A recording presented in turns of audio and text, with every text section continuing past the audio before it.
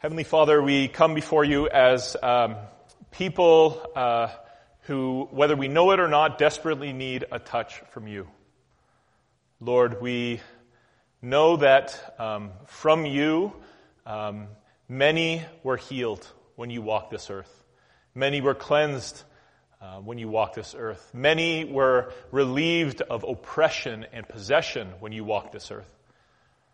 Lord, we are people who have professed our faith in you, and yet we still live in a broken world. We still have our flesh that fights against the Holy Spirit that resides in us. We still struggle. Lord, we need a touch from you this morning, this afternoon. Lord, would you please speak to us by your word, minister to us by your Spirit, and help us to love you and one another. We pray all these things in Christ's name. Amen. Guys, I will nail that afternoon eventually. It is baked inside of my being to say this morning or good morning. Anyways, wouldn't that be wonderful if that was a big setup for like this opening intro to the sermon, but it's not. So I was talking to Christine about this. I struggle sometimes with coming up with introductions.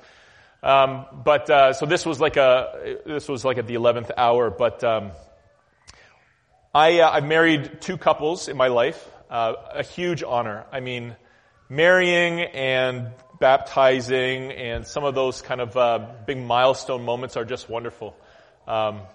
It's such a blessing and honor. One of the things I said in the sermon to one couple I married was that I went into marriage personally with expectations. And the expectations that I went into marriage were, they were they were very naive. And I came to realize that the things that I thought were going to be hard in marriage were way harder than I thought that they were going to be. They were way, way more difficult. But on the flip side, the things that I was looking forward to in marriage absolutely exceeded my expectations. Like, it was unbelievable, and it continues to be exceeding my expectations. But it got me thinking about expectations in general. We have expectations for things that we hope for, our desires, and oftentimes reality doesn't quite line up with our expectations, does it? We think that if we are hoping for retirement to look a certain way, if we are hoping for our children to grow up and pursue a specific profession in a kind of way, if we have expectations, whether big or small, and it doesn't line up with reality, we have a choice before us how we are going to essentially change, how we are going to manage our expectations. We have the choice to either be upset and bitter if they don't line up the way we want, or we can adjust and ask the question, like, is this actually better than what I was expecting? Or it's a bit of a mixed bag maybe, but you kind of roll with it. You see that life isn't always the way you envision it, but this is the way reality is, and I'm going to make the most of it. If you are joining us, or you've missed a week or two, we've been going through the first 3 chapters of Mark. And right off the bat, it flavors the rest of the gospel. Mark chapter 1, verses 14 and 15, Jesus says that he has come to proclaim the gospel. The kingdom is at hand. He is proclaiming the gospel. Repent and believe in the good news. We found out that good news isn't just a get out of jail free card, but the good news, the gospel of God, is Jesus himself, his life, his death, his resurrection. Jesus has come, and he is the Messiah that has been proclaimed in the Scriptures, and he has been messing with expectations. The religious elite have this idea of who the Messiah is going to be, and Jesus it just does not compute with them. We are coming up to the end of kind of like a mini narrative, like a story within Mark. Chapter 2, verse 1 to chapter 3, verse 6, and we're going to wrap up chapter 3, verse 6 today. There's like a bit of a mini narrative where Jesus, he is proclaiming the gospel, he is healing people, he is cleansing leprous folk, he is casting out demons, he is also forgiving sin. He is also calling himself the bridegroom. He is doing things that are only reserved for God. And his authority and his ability continues to progressively grow. And the religious elite who know the Bible inside and out know who the Messiah is supposed to be, as Jesus' ability and authority and revelation of who he truly is gets progressively revealed, their antagonism and anger and frustration progressively grows. And it hits a fever pitch at the beginning of chapter 3. Take a look with me, chapter 3, verses 1 to 3. It says this: Again, Jesus entered the synagogue. By the way, just pause real quick. Chapter 2 ends with Jesus saying that he's Lord of the Sabbath. Very offensive. Very offensive. We took a look at that last week. It's for Jesus to say that he is the Lord of the Sabbath, he is already rattling chains. The Sabbath is, apart from the Day of Atonement, in the Jewish world, the Sabbath is the holiest day of the year, and it happens every week. Very, very, very, very holy. So for Jesus to claim authority over the Sabbath, he was putting himself in the very bootstraps, or the very boots of God, so to speak. So anyways, a bit of a background. Chapter 3, verse 1. Let's get into this really intense climax in this mini story here. Again, Jesus entered the synagogue, and a man was there with a withered hand. And they watched Jesus to see whether he would heal him on the Sabbath, so that they might accuse him. And he said to the man with the withered hand, "Come here." Hit pause for a quick moment. Jesus is, in the last chapter, he is a blasphemer. He fraternizes with sinners. He's eating dinner with sinners. With another gospel account talks about prostitutes, tax collectors as well. He's an apostate. He's a breaker of the Sabbath. He's a troublemaker who leads crowds astray. This is from the perspective of the religious elite. They want him gone. And they're quarreling with him. And here it's very clear that they are looking for an opportunity to just get him. To level charges against him, to accuse him, trial, conviction, execution. Done. Out of the picture. And Jesus here has a chance to pull the plug on his ministry, or at least postpone this healing. The thing is, it's not as if the religious elite had some bone to pick with people getting well.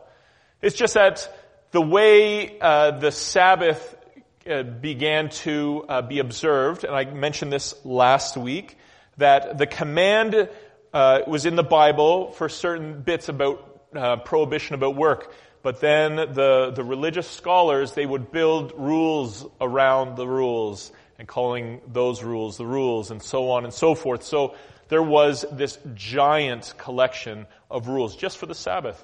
And one of the rules for the Sabbath is, listen, if you get hurt on the Sabbath, if it's not life-threatening, it can wait. It can wait till the Sabbath is over. So an example of this, if you break your leg or your finger, you stub your toe and it is clearly broken, it's not going to kill you to wait. Set it on Sunday. Put a cast on it Sunday. Wait. Why ruin the Sabbath for a broken toe? Another thing was if a house collapsed, you want to check the rubble for survivors. But if you find some dead bodies, you can't clear the dead bodies out. Wait for the Sabbath to be over. Then you can clear out the dead bodies and bury them. The Sabbath, you don't want to screw around on the Sabbath. Don't want to mess things up on the Sabbath. This man's been living with a withered hand his whole life. Why couldn't it wait one more day? Why do you have to heal on the Sabbath? Why are you continuing to poison all the synagogue goers? You're working. What are you doing? They were taking issue at what was about to happen. So Jesus, he could have waited. You don't really, if you're a bit of a troublemaker, whether it's right or not, you don't want to keep being a troublemaker if you can avoid it. Why couldn't you, Jesus could have waited. He could have waited a day. They wouldn't have got the dirt they wanted. He could have punked them, played their own game. He could have been strategic, but Jesus does not do that. He sees pain and he sees an injustice. Because the Pharisees and the scribes and the religious elite, the irony here is that they are trying to catch Jesus for doing good on the Sabbath, all the while conspiring to kill him and to do evil. And right in the midst of this, forgotten in all this, is this man with a withered hand. And he's leverage for the Pharisees. He is commodified by the Pharisees. His dignity isn't that of somebody who's in need of help. He's a pawn in their scheme to get Jesus absolutely crushed. No love, complete injustice. Jesus sees the pain, and he does not wait till after the Sabbath. What is the Sabbath for? It is for rest, but it is also this proclamation that God created all things and he made it good. It proclaims the very goodness of God. It takes disorder and makes it into order. And Jesus is not having it. This man has a withered hand, but maybe his spirit is withered. People with disabilities are often ostracized. And maybe they're not made fun of to their face, but they are gawked at. And they're whispered about behind their backs. And in an agricultural society, a man with a withered hand was a man who couldn't work the fields. Sure, I'm speculating here. It doesn't say anything about this guy's job or what he can and cannot do. But if you think for a minute, there's more withered in this man than just his hand, isn't there? And Jesus doesn't play the game. He doesn't play the game. What does he do? He sees pain and brokenness and injustice, and he fixes it right there on the spot. Like I mentioned, complete irony here. The Pharisees who are trying to do good and keep the law are completely missing it. And not just missing it by not doing it, but are doing evil. Look with me in verse 4. And Jesus said to the religious elite, "Is it lawful on the Sabbath to do good or to do harm, to save life or to kill?" But they were silent, and he looked around them with anger, grieved at their hardness of heart, and said to the man, "Stretch out your hand." Jesus is angry. And it's connected to the injustice that he sees, to this commodification of a human being made in God's image that he sees. And he is angry. And friends, it is okay to be angry at injustice. It's okay to read the news and see some kind of horror in the Middle East or in Asia or in parts of Latin America or in our backyard, and to be angry about it. And there's something wonderfully righteous about that. It is not something that you're indifferent to, that you're angry about. Ephesians chapter 4 says, "In your anger, do not sin." That there's a way to be angry and not sin. Even though oftentimes anger and sin are so connected, Jesus here is completely sinless. But he is angry. And not just angry, but he is grieved in his spirit. This idea of being grieved in his spirit, it's the same grieving in his spirit that we'll see when Jesus is in the Garden of Gethsemane. It's not just that it bothers Jesus, but he hates it. He hates what he sees. We can commodify people as well if we use people as a means to our ends. If we see people as a stepping stone for promotion, or if I'm friends with that person, my reputation might get a bit better. Or if I clown that person at a party or at a dinner, people laugh at me, think I'm pretty funny. Whenever we disregard the dignity, inherent God-given dignity for people, we commodify them. We use them for something they were never meant to be used for. That's why sexual knowing with many partners is a form of commodifying people, treating people as a means for your own pleasure. It is not a self-giving act, it is a self-taking act. We read the Bible and we see stuff like this, and friends, let's ask the Lord, am I like the Pharisees in this? Am I commodifying people? Am I using people in any way, small or big? Am I not treating people as image bearers of the Most High? Because my guess is, as Jesus is the same yesterday, today, and forever, his reaction to us using people might very well be similar to what we see here. Anger and deeply grieved. But also it is permission for us to be angry at the things that we see, the injustices that we witness. This type of injustice is connected to, we'll see here, their hardness of heart.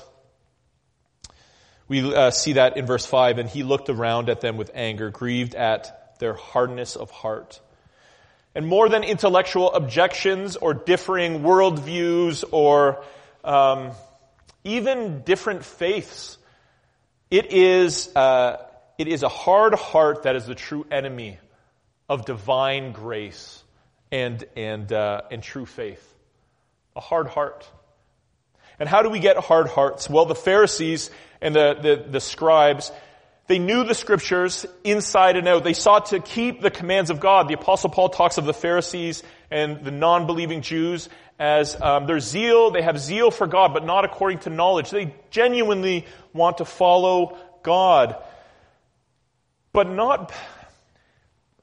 based on their own interpretation, their own not coming under the Scriptures, right? But standing on top of them. The hardness of heart comes when we fail to see the heart of Scripture. And what is the heart of Scripture? It's always that God wants to dwell amongst His people. The opening chapters of Genesis, it's this beautiful picture of God walking with Adam and Eve in the garden in the cool of the day. Adam and Eve are naked and unafraid and unashamed. They are completely vulnerable and yet cared for. The tabernacle, when the Israelites are going through the desert after they're rescued from slavery, is this picture of God dwelling amongst His people. The temple, when it's built by King Solomon, what does it represent? God dwelling amongst His people. And now, God Himself is clothed in human form, in human flesh, fully God and fully man. And where does He dwell? He dwells among His people. This is the heart of the Scriptures. This is the overarching story of the Scriptures. But when the Scriptures are looked at and seen as just a bunch of rules to be kept so that we may please God somehow at the end on the cosmic scale of good and bad, then we fail to see the heart of the Scriptures. And our heart becomes hard. Self-righteousness comes in. And all of a sudden we become stiff-necked. We see the Messiah in front of us. What happens? We say He is a blasphemer. He is an apostate. He is a friend of degenerates. And now He is a Sabbath breaker. God Himself, the heart of Scripture, is unfolding in front of them. God is dwelling amongst His people, and they're blind to it. Hardness of heart. It's remarkable that the hardness of heart has set in such a way. And what is Jesus? He is angered, but He's also grieved. God's Word points to God's purposes and to God's heart. And God's God's creation is declared good by God, but it is bent. But it's still God's creation. And when we treat God's creation, humanity as the pinnacle of that, made in His image, it grieves His heart. It angers Him. Hardness of heart is faithlessness, and it always leads to some sort of injustice. So Jesus is undeterred and unwavering. The kingdom is at hand, remember. He is constantly being the source of healing and cleansing. And He says to this man, put out your hand, and it's healed completely. Right then and there, you'd think that the Pharisees and the scribes and the Herodians, which I'll mention in a brief moment, they would say, well, hold on a second. Isn't there something divine and wonderful and beautiful at play? Again, the hardness of heart that can come from self-righteousness is blinding. Look with me in verse 6. The Pharisees went out and immediately held counsel with the Herodians against him, how to destroy him. The Pharisees were purists. They did not like the fact that Rome was in their land. The Herodians were Hellenists, which means that they were deeply influenced by Rome. There was a little sprinkle of Israel, a little sprinkle of Rome, and they were conspirators with the enemies. They were natural enemies, the Pharisees and the Herodians, and yet, because of their hardness of heart, what united them? The destruction of Jesus. Verse 6, again, how they held counsel with the Herodians, how to destroy him. And thus ends this kind of mini story. But one thing we can take from this mini story is that the Messiah has come and He is destroying expectations. Destroying the expectations of the Pharisees, the Herodians, the Sadducees, the scribes, even the crowds. And this will bring us to the next section here. Starting in verse 7, read with me. Jesus withdrew with His disciples to the sea, and a great crowd followed from Galilee and Judea and Jerusalem and Idumea, and from beyond the Jordan and from around Tyre and Sidon. When the great crowd heard all that He was doing, they came to Him, and He told His disciples to have a boat ready for Him because of the crowd, lest they crush Him. And on one hand, there is a desperation in this crowd to touch Jesus, but a failure also to understand who He is. And the crowd in Mark is never a positive thing. The crowd is always getting in Jesus' way and causing Him to change plans and causing danger to loom. So the crowds are about to crush Him. Why? For He healed many, so that all who had diseases pressed around Him to touch Him. And whenever the unclean spirits saw Him, they fell down before Him and cried out, "You are the Son of God." And He strictly ordered them not to make Him known. See, it's interesting. It's not the crowds that recognize who Jesus is. It's not the religious establishment, not even His disciples. The demons, for some reason, are the ones who declare who Jesus really is. We'll touch on that in future weeks. But one of the things that I want to touch on in verses 7 to 12, this middle section of our reading, is that one of the things that the Messiah was prophesied to do is to rescue Israel from her enemies. And at this time, the religious elite, they thought the enemies are Rome. The Messiah is going to come, draw His sword, and He is going to whoop behind. He's going to destroy these Romans. But again, failing to see the heart of Scripture, the Messiah was always going to save Israel from her enemies. But two things. Israel would be reconstituted. It wouldn't be ethnic Jews anymore. There's hints of that throughout the Old Testament, that it wouldn't just be the Jews, it would be the Gentiles as well. And also the enemy wouldn't just be the enemy in the here and the now, but the eternal enemy, sin and death. So we see a bit of this, just hints of it. Remember, Mark here is leading us to the cross, progressively revealing who Jesus is. And in verse 8, Mark is giving this kind of like list of people, of where they come from. He says Jerusalem, the Galilee and Judea, Jerusalem, Idumea, and from beyond the Jordan, and from Tyre and Sidon. I'll pause here. Tyre and Sidon are not Jewish towns. They're not. They are not Jewish towns. The people that are there do not worship the God of the Bible. In Mark chapter 7, it's this picture of, the interaction with Jesus and the Syrophoenician woman who is desperate to have her child healed. And where does she come from? She comes from Tyre and Sidon. And Jesus says to her, listen, I've come for the children of Israel. It is not appropriate for me to feed the bread to the dogs that is meant for the children. Very, very, very offensive thing to say to anybody. But this woman, she goes, even the dogs get the crumbs under the master's table. And Jesus heals a non-Jewish, non-Israelite's daughter.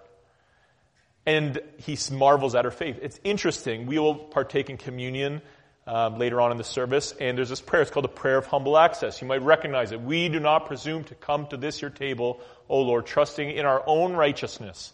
And it goes on. And that prayer is fashioned after Mark chapter 7. It's a beautiful picture of Jesus, this Jewish Messiah, reaching out to the Gentiles.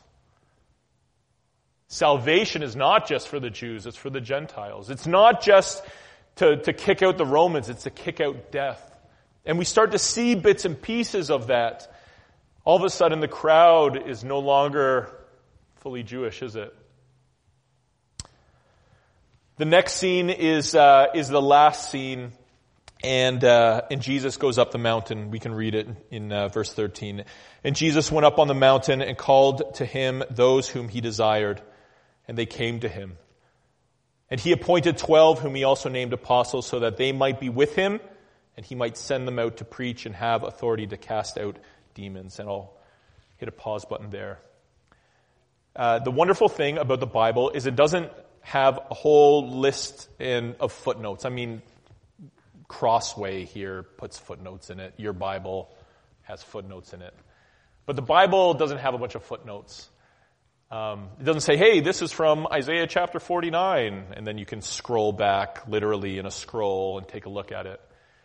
But throughout Mark and the other gospel writers, there's hints, there's whispers, allusions to the Old Testament. And all of a sudden here we have another example. And Jesus went up on the mountain. The mountain, whether it is from Elijah where he is battling the prophets of Baal, but especially when Moses climbs up the mountain, Mount Sinai, to receive the law. The mountain is always where God's power comes, where his revelation comes. And in this case, the mountain, it's alluding to Mount Sinai. Moses goes up on the mountain and he witnesses God himself. He comes down, his countenance is changed. He's encountered the living God. And Jesus goes up the mountain and he calls whom he desires. It's interesting that Jesus is the one who takes the initiative. The new Moses, he is the new Moses. He is the Moses that is better than Moses, who goes up the mountain that is better than Sinai, and he calls people whom he desires. And what does he do? He sends them out. No, he does, but he doesn't send them out right away. What does it say? And he appointed 12 so that they might be with him. And all of a sudden he draws disciples first and foremost to be in communion with him, to know him. And Jesus here is drawing 12 disciples, 12 tribes of Israel, and we're starting to see these connections with the Old Testament where Jesus is reconstituting Israel. No longer is Israel just Jewish people, but it will be constituted with people of all ethnicities, every tribe, every tongue. This picture of the Messiah is much bigger than what the Pharisees and the religious elite see. The salvation reaches to the ends of the earth. It's a beautiful picture of what does he do? First, he gathers his disciples. And the apostles are very unique in what they do, a very unique time in the history of the church. But the call of discipleship is still the same. God first calls us to himself. He initiates that. He calls us to himself. And then what? Then he sends us out. And he sends us out with the same authority that he has. Verse 15, so that they might be with him and he might send them out to preach and have authority to cast out demons. The very thing that Christ does himself. And this is what it means to be a disciple. First it's being and then being sent. And it's on the initiative of Christ himself. And he draws whom he desires. If you are drawn to him, it's because he desires you. In the same way he desired to heal the man with the withered hand, he desires to do good, to not do evil, to bless and not to curse, to proclaim that this is the day of the Lord, to do away with sin and death, the eternal enemies forever. Not for a moment, forever. And what will he do? He will be hung on a cross. And we see little bits of it here, right at the end of our section. The 12 are named, and then verse 19 it says, and Judas Iscariot who betrayed him. Jesus will be betrayed by one closest to him, but just like every other time in history where evil tries to thwart the plans of God, God will use it and turn it on its head. Death tried to end Jesus, and he defeats death by dying. But does he stay dead? He does not. 3 days he rises again, never to die again, and that promise of new life is ours. Friends, he is calling you to himself today. He has reconstituted Israel so that all of us who are not Jewish people can call Abraham their father. That can say that their history goes all the way back to Genesis 1 in a spiritual sense. That God is doing a mighty, mighty work in all nations, to all people. And we read Tyre and Sidon, and we think, man, that is not in the vicinity of Judea and Jerusalem and Galilee. We are in North America that wasn't discovered by Europe until 500 years ago. We are the Tyre and Sidon times 100, times 1,000. We are the far off ones.